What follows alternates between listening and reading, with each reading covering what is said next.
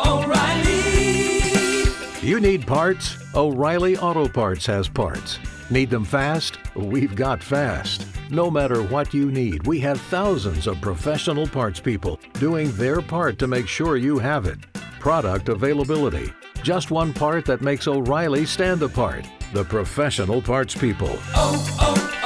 O'Reilly Auto Parts. Genius though he is, Martin Scorsese would be the first to admit the enormous debt of gratitude he owes to one Thelma Schoonmaker. For Thelma is the woman who's edited over 20 of his movies, from Raging Bull and Casino to Gangs of New York and The Departed. So it is truly an honour to welcome her to Soundtracking, the weekly screen music podcast with me, Edith Bowman. As you'd hope, she has some absolutely fantastic stories to share with us. Thelma was married to the late Michael Powell, one half of the legendary partnership Powell and Pressburger. Their work influenced Martin hugely, and indeed, it was he who introduced Thelma to her would-be husband. It thus seems fitting that we begin with a cue from one of their films, the prologue to Black Narcissus.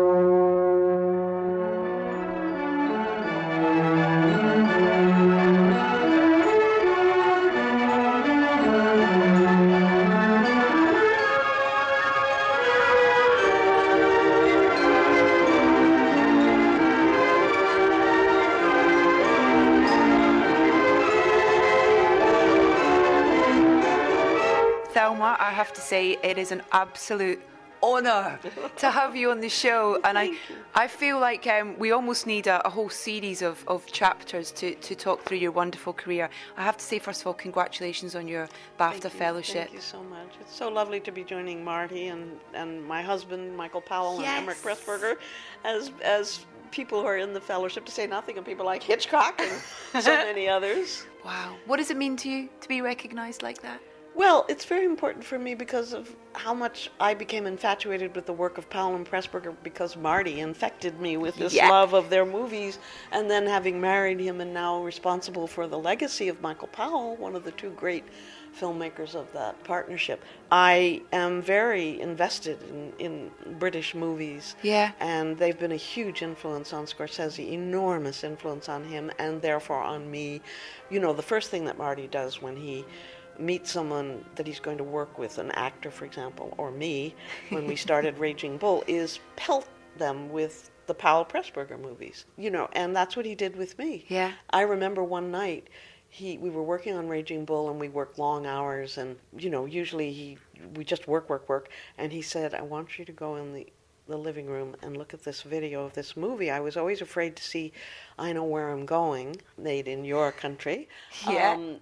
Because I was afraid I wouldn't like it, and if I ever saw a film by Powell and Pressburger I would kill myself. So he said, I want you to go see this. I've just discovered another of their masterpieces. And he sent me in to watch it. Of course, I fell in love with it. And it's being restored now by his film foundation, Scorsese's Film Foundation, right? So I then became enamored of it. And then Scorsese introduced me to Michael Powell, little knowing that we would get married. Nobody ever thought we would get married. And so now I'm responsible for his legacy, and I am so imbued with the British film. So being asked to become a member of this fellowship means a great deal to me. I think it's such a wonderful thing, passing things down, you know, in terms of reminding people about, you know, we're so in the now, I think, that it's so important to look back. And I remember watching The Red Shoes for the first time, and just as a child, and kind of going, wow, you know, and the music and the emotion captivating me and just taking me on a journey.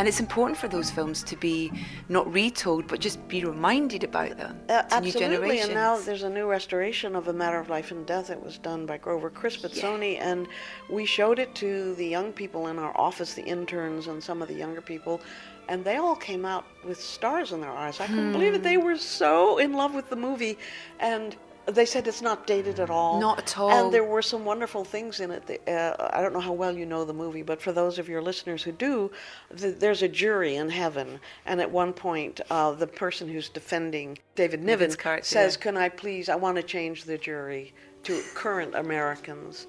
Because they were historical Americans. The new jury are all immigrants, every single one of them, except there's a black man who is a GI, a man who's been fighting in World War II. So all of them are immigrants, and for us today in Trump America, that was, the kids really loved that. They said, "Oh my God, that's so great." Yeah, that film has an extraordinary opening too. This is the universe. Big, isn't it? Thousands of suns, myriads of stars, separated by immense distances and by thin floating clouds of gas. The starlight makes the gas transparent, and where there are no stars, it appears as dark, obscuring clouds, like that great black cone over there. Hello, there's a nova. A whole solar system exploded. Someone must have been messing about with the uranium atom. No, it's not our solar system, I'm glad to say.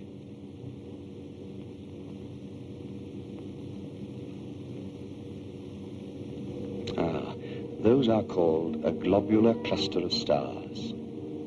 Rather fine.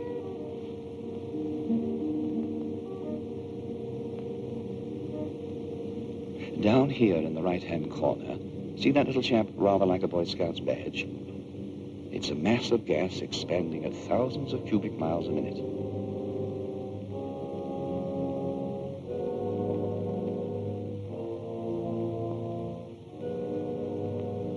Here we are. We're getting nearer home.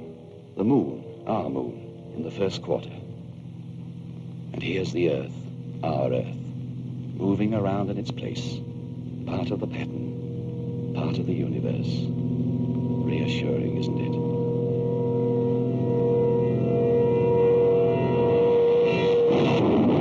It's night over Europe, the night of the 2nd of May, 1945. That point of fire is a burning city. It had a 1,000-bomber raid an hour ago.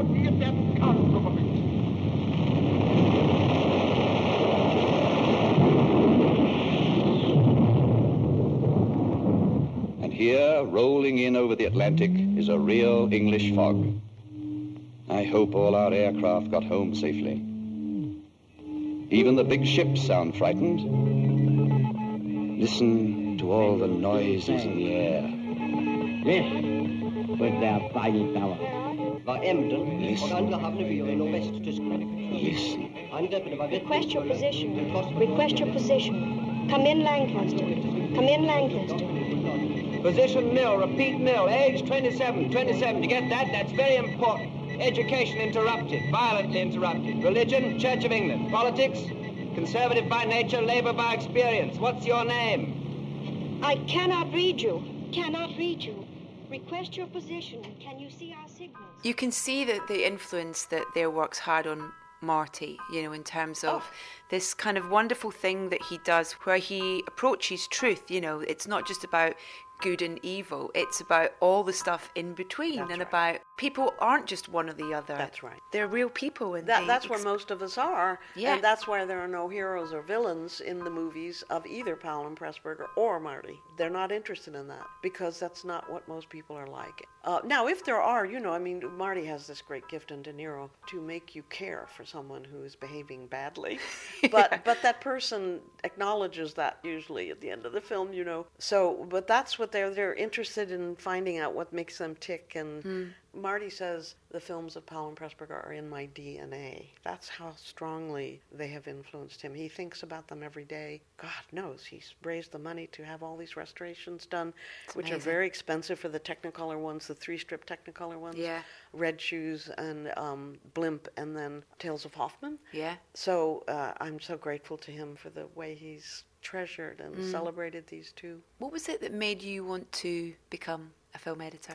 Well, it was sort of accidental because I was born in Algeria because my father worked for an oil company. Both my parents were American. They had met in Paris. My brother was born there. I was born in Algeria. Then we were evacuated out of Algeria right away a year later because of the North African invasion in World War II. The British and the Americans invaded North Africa, so we had to leave. We ended up on the island of Aruba in the Caribbean, where I lived until I was 15, came back to the United States. I wanted to become a diplomat because I had lived abroad and I loved it. And yeah. So I studied political science and the Russian language. I took the exam at the State Department, that's our foreign service, and I passed the exam, but they said I was too liberal-minded.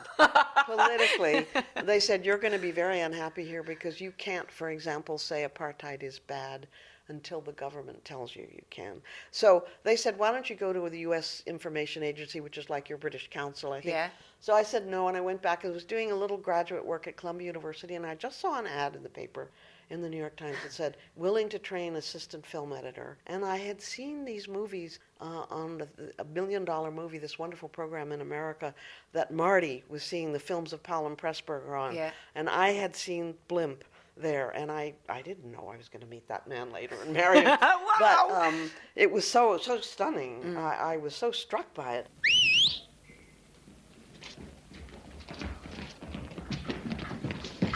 Message from HQ. War starts at midnight. You have your orders, tell them in. Oh, and tell them to make it like the real thing. What do you mean by the real thing, Spud? Well, obviously, our loss is divided by 10 and the enemy's multiplied by 20. Yes, sir. That's all for now. Sir. Anything for me, sir? No, nothing else. War starts at midnight. We know. They know. We attack. They counterattack. Like the real thing, my Aunt Fanny. Like the real thing. Like the real thing. Sergeant Hawkins, section commanders. So war starts at midnight, does it? Sir? We attack at 6. Take all the Tommy guns and 3 trucks. Section leaders with Tommy guns arm the men with bombs, rifles, bayonets. Tommy. Sir. From your section, Rice, Unsworth. The 2 Owens? Yes, the 2 Owens. Now be it Toots and Cochrane. Not Cochrane, sir. All right, I'll leave it to you. Stuffy, who are the biggest toughs in your lot? Bill Wall, Wimpy, Madapan, and Yes, Popeye. right. Yours, Robin? Frank, Skeet, Dougie Stewart, sir. Taffy, Geordie, sir? Busty, Porky Sims, and Pat Sullivan, sir. Di Evans, sir. Oh, Di Evans, we must have him. Luke, you. All right, get going. Excuse me, sir. Yeah? Did you say that we attacked before war is declared? Yes, like Pearl Harbor. I'll get going. Oh, by the way, there's just one stop at the book. I got a date there with Mata Hari. Careless talk. Yeah. Now, scram.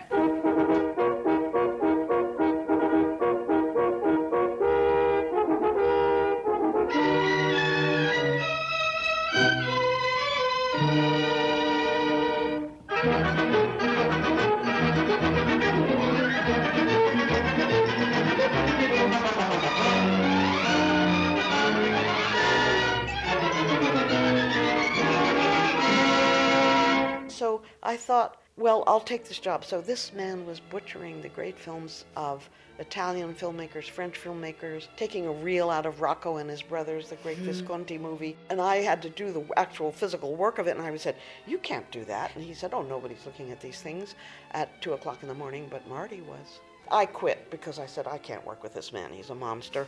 So I saw a little thing saying New York University had a 6 weeks course, and that's all I could afford at that time. I thought, I'll just take it and see what happens. I wasn't even on Marty's team. They split us up into 10. But someone had butchered the negative of his movie accidentally. She didn't know. They said, the professor said, can anyone help Scorsese fix this? And I said, well, I've done some negative work. I'll try. So for 40 hours, I tried to fix it because it had to be done to enter it in on a contest. That's when we first met. He had been up for days. He was practically dead. And so I just said, okay, you lost 6 frames here. Maybe we can add them on the head. And that's how we met. And he thought, I think maybe I can trust this woman to help me do what's right for my movies. Yeah. And that was the beginning. So it was all accidental. If I hadn't decided not to go to the USIA, if I hadn't seen that ad, if I hadn't quit that job that moment and gone to that summer course, he wouldn't have been there the next year, and I never would have met him, and my life would have been very different. Whoa! It was just luck. And then, for having him introduce me to this wonderful man who became my husband. What a lovely turn of events. Yeah, in terms of, and now that you are continuing his legacy. That's right. That's just what fabulous. more could you ask for in life? I've had it all. Yeah. I have had it all. I'm so lucky. I'm going to ask you to dive into some of these films, though, if that's okay. Can we start with Raging Bull, which I watched last night? And, I mean, it's just, I remember as well watching it. Maybe I think I was about 21 when I watched it for the first time, and still a beautiful, immersive experience watching that film. And that starts straight away with that opening shot, slow as he's dancing in that ring, and Slow the music. motion. Yeah, the music. Oh my God, so good.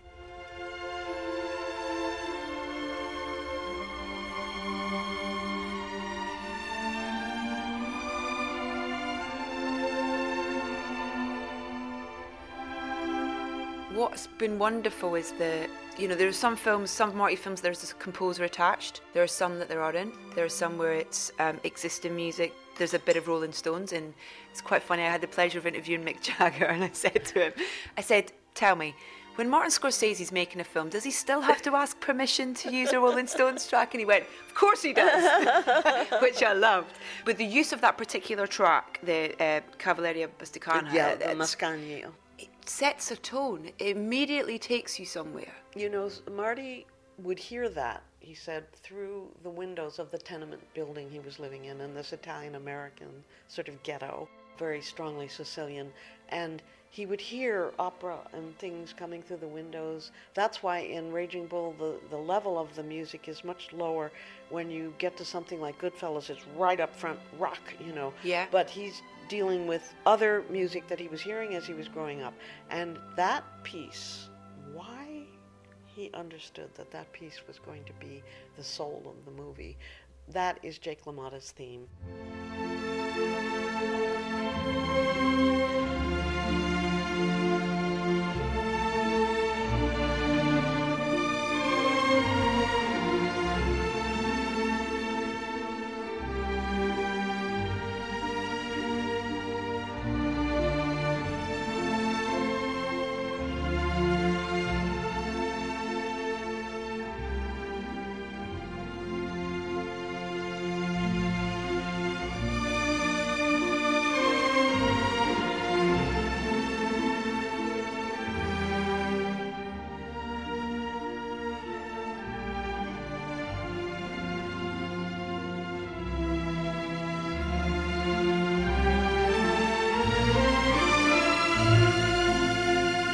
What's really interesting is they kept trying, the studio didn't want to pay for it. It's always the same with music. So, the music costs so much money that absolutely. And they kept giving us another version. Try this version. How about this version? How about that version? How about that version?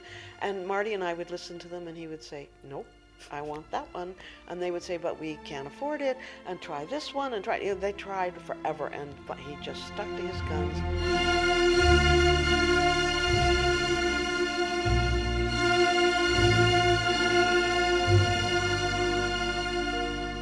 Can we talk a little bit about that process of that film and when Marty brought you in?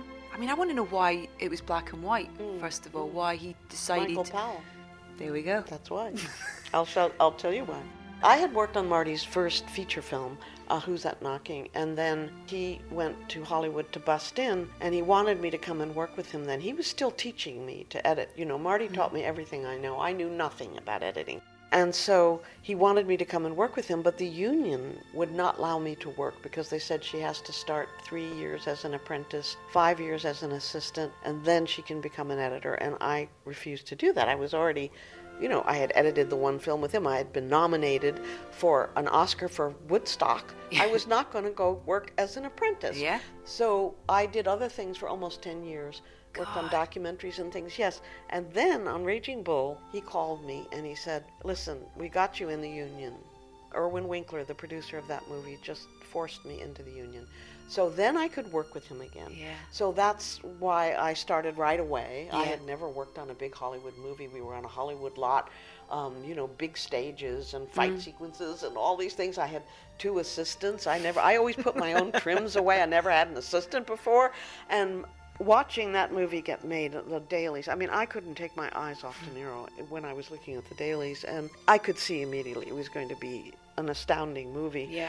But the reason it's made in black and white is that when Scorsese finally found Michael Powell and Emmerich, because they had influenced him so much and nobody knew where they were, nobody wrote articles about them, they said, why is it we don't know, and how did 2 people make a movie? And so he came to the Edinburgh Film Festival where he got an award for Alice, and they said to him, who do you want to give you the award? And he said, Michael Powell. And they said, who? Nobody knew who he was anymore. I mean, it was unthinkable. So Marty then came to London and he said, does anybody know where Michael Powell and Emmerich Pressburger are? And finally, Michael Kaplan, who was doing publicity for 2001 for Kubrick, said, I know where he is. So he set up a lunch, and Marty started asking Michael all these questions. How did you do this? And how this shot is so incredible. And Michael Powell writes in his autobiography, the blood started to run in my veins again. And he was destitute. He had no money at that point. He hadn't made film in years. It was tragic, tragic. And Marty just brought it all back, along with Kevin Goff Yates at the British Film Institute, Ian Christie, who's going to be with me at the awards, Right. and Bertrand Tavernier, the French film director who wrote one of the only good reviews of Peeping Tom. And so they had all been trying, and then Marty was able, with his, as a big director in America, to bring Michael over to America. Emmerich wasn't able to come with him. Enter Peeping Tom in the New York Film Festival, get it distributed again, and the whole thing began to come alive again. I got off the track now. Where were we? We were just about... the black and white. Yeah, Okay. black and white, yeah. So when he brought Michael to America, they were preparing to do Raging Bull. De Niro had been training for 2 years as a fighter, and Marty was going to the gym where he was training and designing the choreography of the fights as he watched Bob. And so my husband wanted to be shown where Mean Streets had been made, because he thought Mean Streets was a masterpiece. He said, why isn't it being run every day in New York somewhere? And he said, I want to see where you made it. So Marty was taking him around, and then he took him to the gym, and they were looking at the stuff, and Michael said, there's something wrong with the red gloves that Bob is wearing. And Marty said, my God, you know what?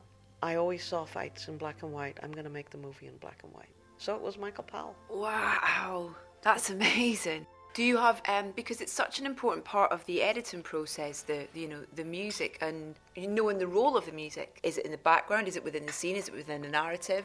Is it taking the narrative on a journey or the emotion on a journey? There are so many roles that the music takes, and such an important part of your job to navigate that as well. He designs it, and then I help him carry it out. Sometimes it's a little bit of an agony because we lay the piece in first on our first cut, and it's just wonderful. And then we shorten the scene, and then we have to make music edits and things like that. So that's more where I come in, but they're his ideas. However, what he did on a movie like Casino, for example, we had a whole wall covered with, he had 7 pieces of music he wanted to try for this scene, 7 pieces for this scene. So we listened to them all against the image, and usually there's 1 or 2 that just, you say, oh, that's it. Yeah. Those 2 are the ones we should choose between. This one doesn't work, that one doesn't work, but he had an elaborate chart. He thinks so carefully about these things. He plans things so carefully. I love that Frogman Henry track, Ain't Got No Home. Wonderful. Ooh, ain't got no home or no place to roam.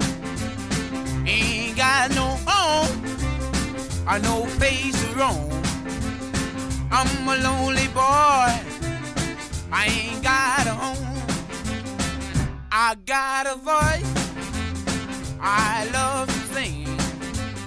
I sing like a girl, and I sing like a frog.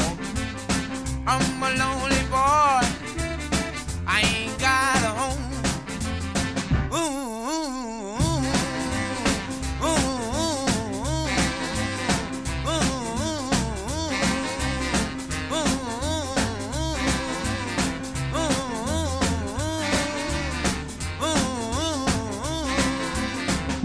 sometimes he actually shoots to a piece of music because Michael Powell taught him that. Wow. In Black Narcissus, there is an incredible sequence where the mad nun tries to kill Deborah Kerr. And Michael decided to have the composer create a piece of music, and he shot to the actual music. Mm-hmm. Every shot was calculated for a certain number of bars of the music, and Marty was just, my husband called it the composed film.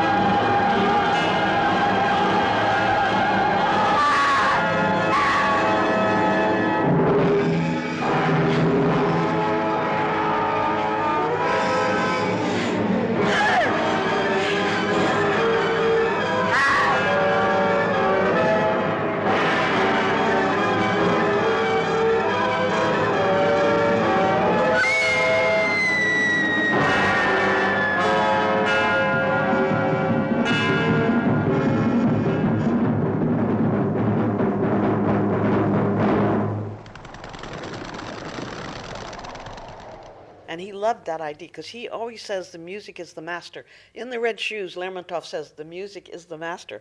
And my husband really believed that. So Marty was so impressed by this composed music piece, the section of the movie. In Goodfellas, he shot a sequence to Layla. Mm-hmm. That's when De Niro was disposing of all the bodies. And that is deliberate influence of Michael Powell.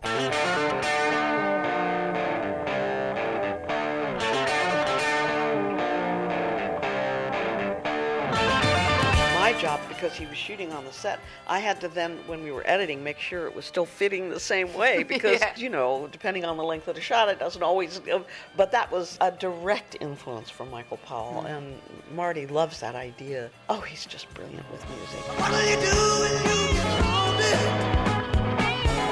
Nobody's waiting by your side. You've been running without much too long. You know, it's just your foolish stride. You got me on my knees. I beg you, darling, please. Darling, won't you ease my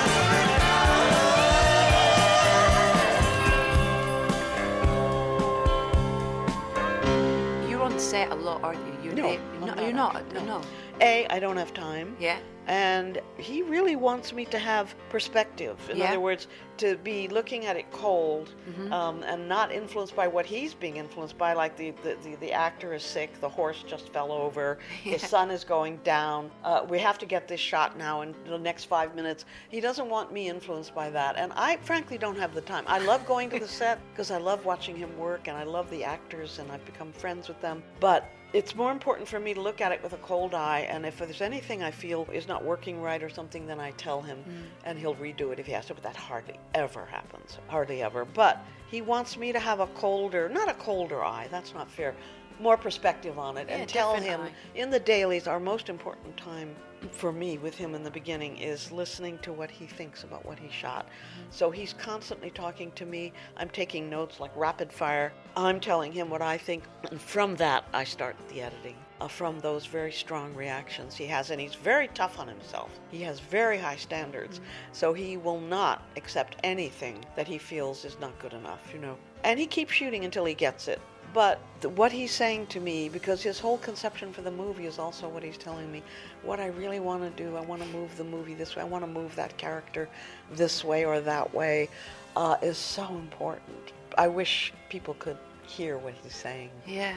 Because it's so brilliant. It's that thing that I love about, one of the many things I love about his filmmaking is the way that, and that's down to the relationship the pair of you have, is about being patient with things as well, and it not being about fast edits, and it being about allowing the audience to react to what they've just seen, you know, and giving them a time to have an emotional response to something. Very, very good of you to recognize that, because Michael Powell always said to us, never explain.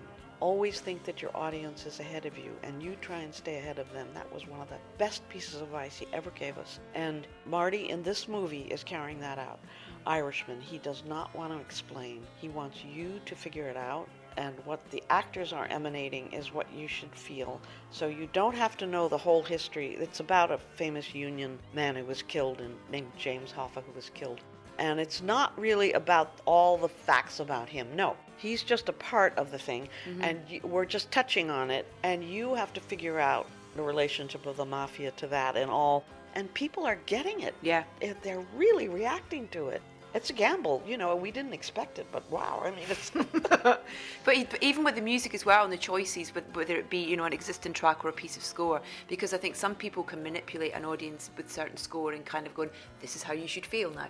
Whereas he doesn't want to not tell you. Exactly. He hates when people are trying to tell you what to think. And he'll turn a movie off. As soon as he sees that, he'll say, they're trying to tell me what to think. I don't want that. Yeah. I want the audience to figure out what's going on. Even, I think, before Michael told him, never explain and always be ahead of your audience, I think Marty had that in his gut.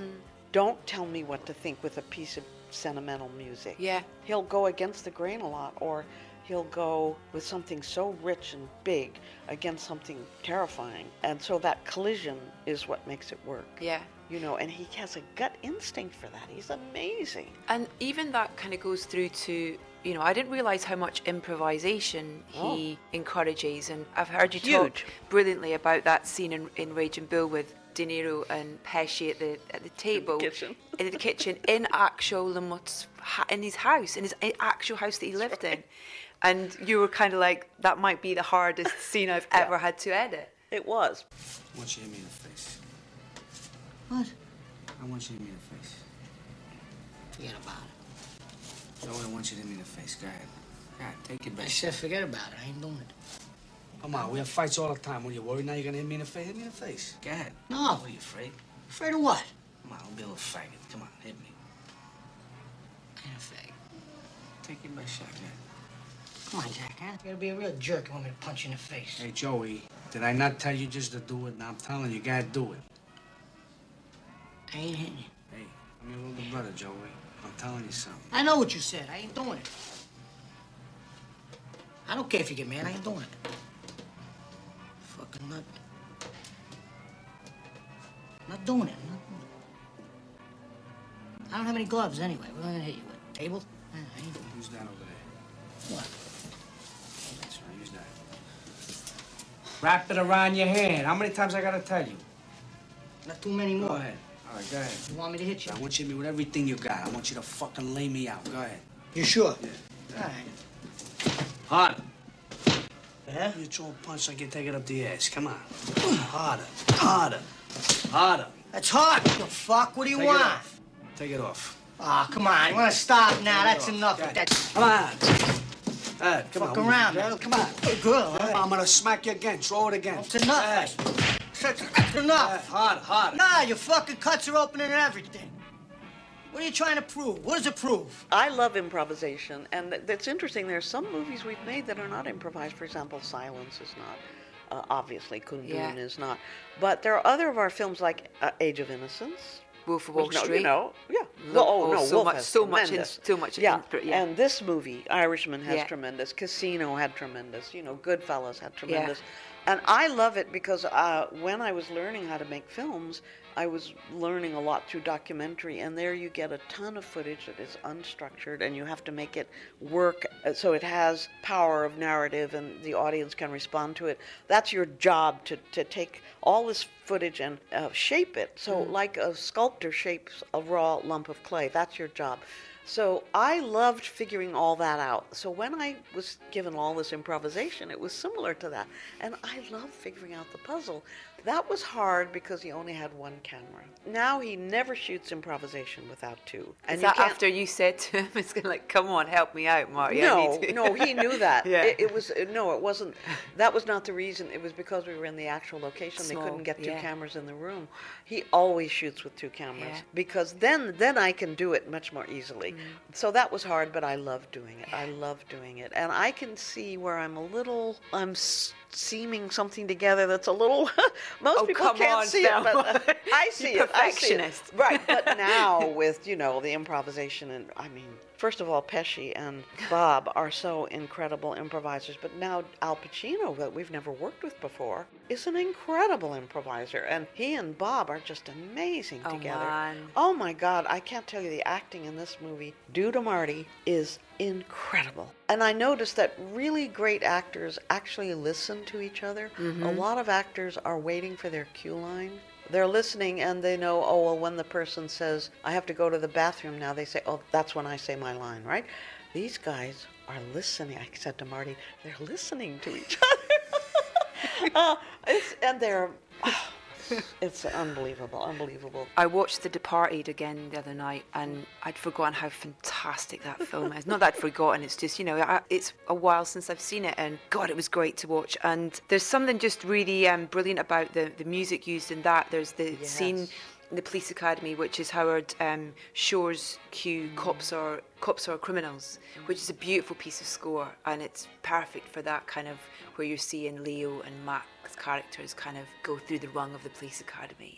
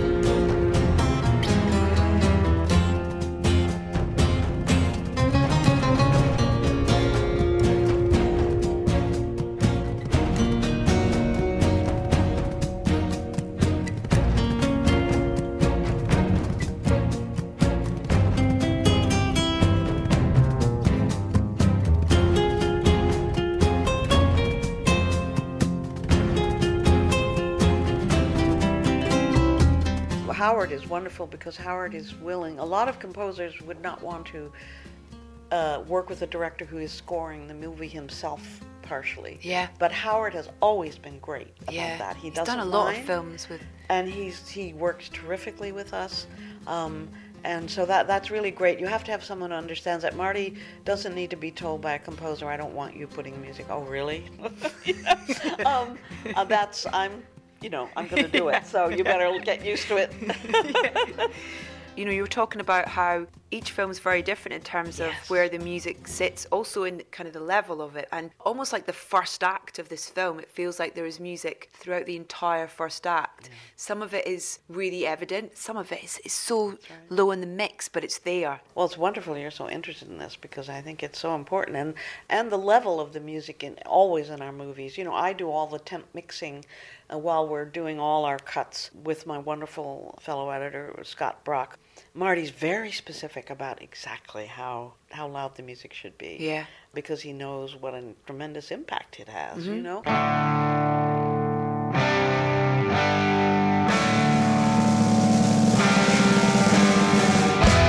It's great the way that it almost kind of, it jolts you as well when it kind of suddenly appears in the scene where Leo's character is in jail and it's the Dropkick Murphys track, and it's kind of like, you're like that, you almost feel like you're going kind of through, and that idea of there being constant noise within that environment for him as a character, and it's replicated through the choice of song, that it's So, you see, and Marty was he heard that. He listens to the radio a lot when he gets up in the morning and when he's shaving and things.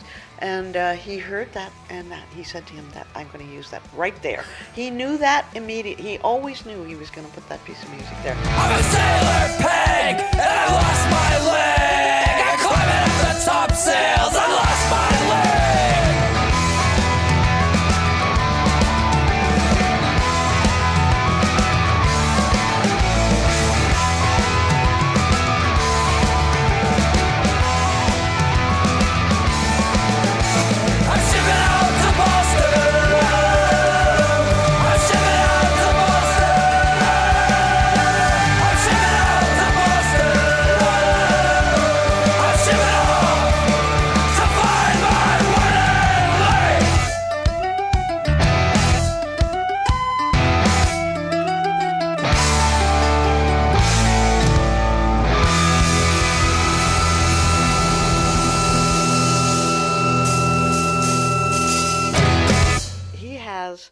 I think one of the greatest gifts for putting music to film ever.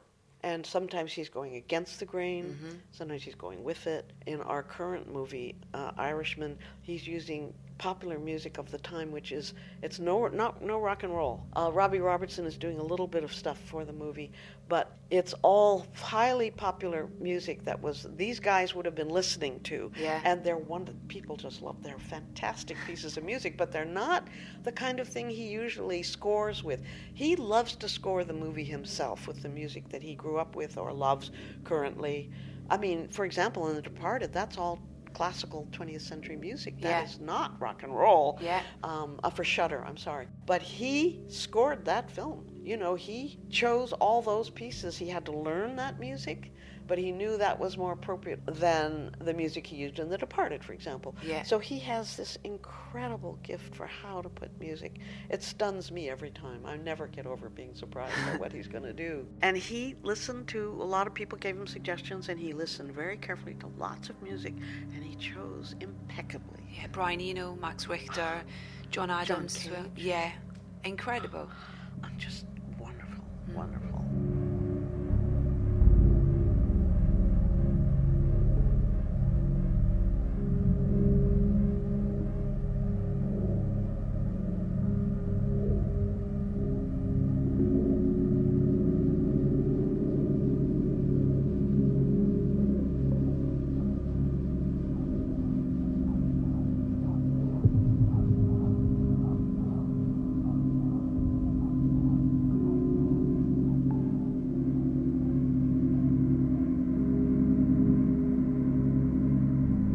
Gangs of New York was another one that I watched again this week, and again I'd forgotten the sound of that film as well is just kind of, you know, the marching and the Irish. And, you know, that movie should be run every day now in New York and in America, because it's about all the terrible things that are going on about immigration in our country. The Irish went through this, you know, the same thing. The Italians, then when the Italians came, the Irish did it to them. There is always this resistance to immigration, and where would we be without Frank Sinatra, Tony Bennett, Martin Scorsese? You know, those are all people in the entertainment world, but how many others? Where would we be without that? So that movie is just exactly about what's going on now. Do you think he realises how much his films are timeless in that respect, in that, you know, the stories that he's telling are resonating decades later? I hope he does, you know. I mean, I don't think he understands how highly people think of his work. And maybe that's better for an artist. I don't know. Yeah, I think, you know, it took a long time for some of our movies to be recognized. It took 10 years for Raging Bull. I'm not kidding. That movie did not do well when it came out. It was badly reviewed, and it took 10 years before it began its climb now, which is, it's very high up in the list of American films. And that was the case with all of his films, with the exception of Taxi Driver and Goodfellas, I would say. They took years before people understood them. Because what Marty, he doesn't want to give you what you expect when you come into a theater. And sometimes people want to go just to be entertained. And critics particularly, they're doing maybe 8 films a week. Yeah. And so it took a long time for all of Marty's movies. Not so much now. Something like Wolf is immediately accepted.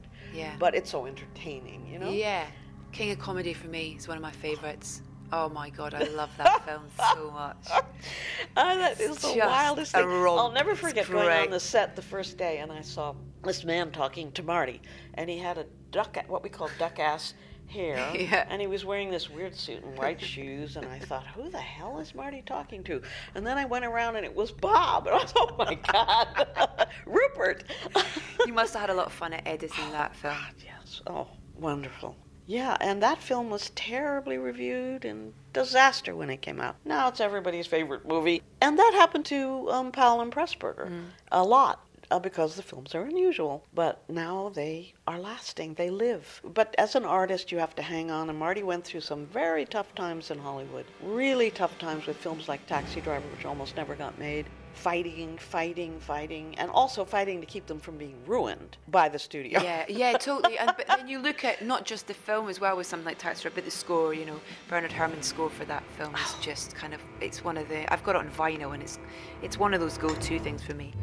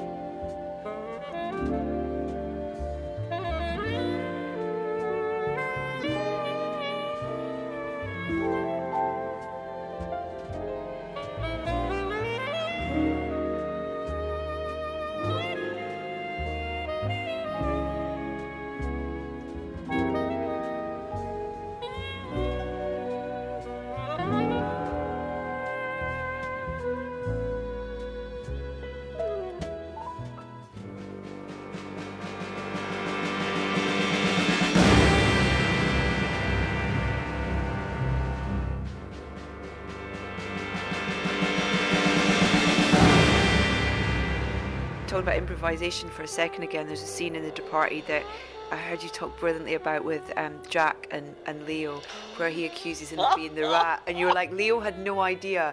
You could almost like going in with slight fear, going, okay, here we go.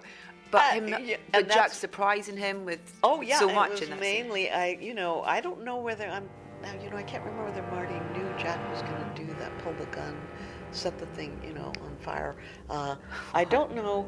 Maybe they already had agreed on that, but Leo didn't know. And Marty likes to do that with an actor because those first impressions, and most of Leo's performance is take one. Wow. And believe me, for an actor to be working with someone doing that to him is really hard. And Leo's reactions were so good that the natural reactions to what the hell is going on here so it was almost all take one. You accused me once. I put up with it. You accused me twice. I quit. You pressure me to fear for my life, and I will put a fucking bullet in your head as if you were anybody else, okay?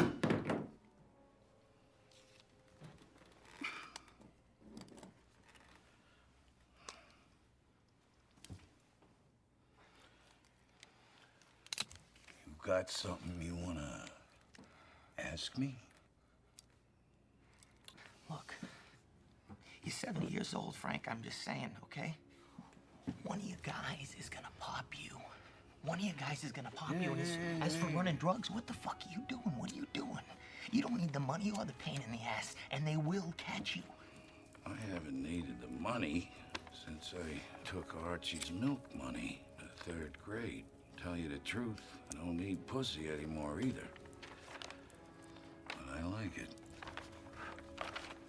Point I'm making here is, Bill, I got this rat, this gnawing, key-eating fucking rat. And it brings up questions. See, Bill, like, you're the new guy. Girlfriend. Why don't you stay in the bar that night I got your numbers? Social Security numbers. Everybody's fucking numbers. Is this something that you just want to go ahead and ask me? Because I'll give you the fucking answer, all right? Frank, look at me. Look at me. I'm not the fucking rat. okay?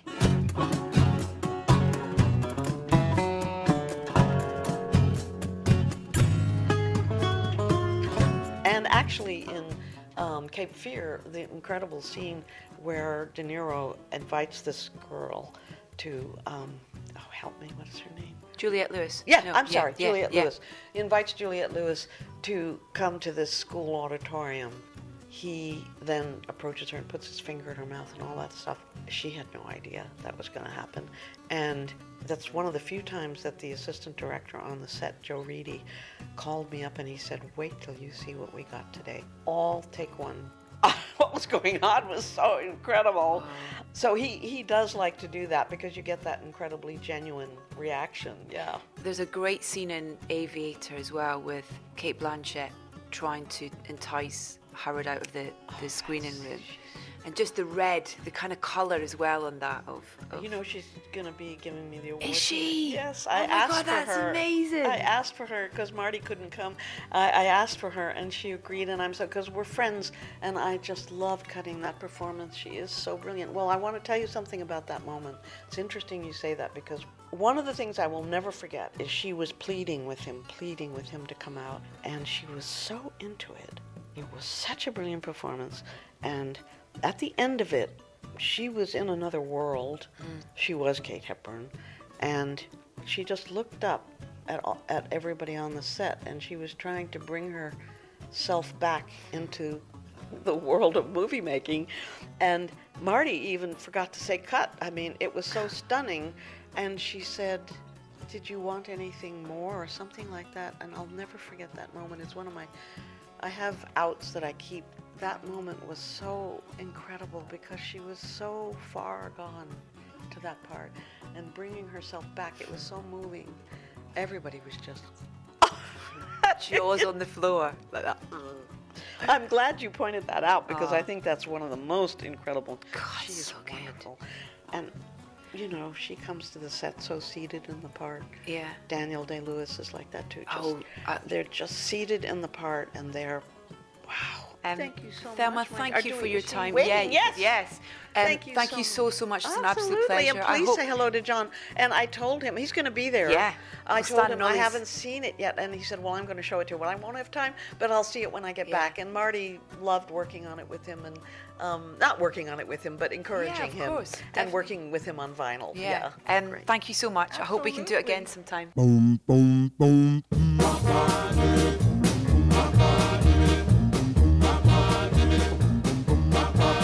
Now they often call me Speedo, but my real name is Mister. Now they often call me Speedo, but my real name is Mister. No, for me to brand fellas and taking other folks' girls. Well, now they often call me Speedo, cause I don't believe in wasting time. Now they often call me Speedo cause I don't believe in wasting time. Well, I'm known for pretty women and that caused them to change their mind. Well, now some may call me Joe, some may call me Mo. Yes, ma'am, a Speedo, he don't never take it slow. Well, now they often call me Speedo, but my real name is Mister. Now they gonna call me Speedo till they call off making pretty girls. From the soundtrack to Goodfellas, that's Speedo by the Cadillacs, rounding off this latest episode of Soundtracking with editor extraordinaire Thelma Schoonmaker. My huge thanks to Thelma for taking the time to talk to us. In case you were wondering, the John she referred to at the end is John S. Baird, director of Stan and Ollie. John's a previous guest on the show, so head to iTunes or edithbowman.com to listen to his episode. And why not subscribe to the podcast while you're there? You can follow us on Facebook, Instagram and Twitter. We are at Soundtracking UK. And please do keep telling everyone you know all about us. Next up, it's an absolute thrill to announce I'll be joined by Mary J. Blige to talk about her Netflix show, The Umbrella Academy, amongst many other things. I very much look forward to the pleasure of your company then.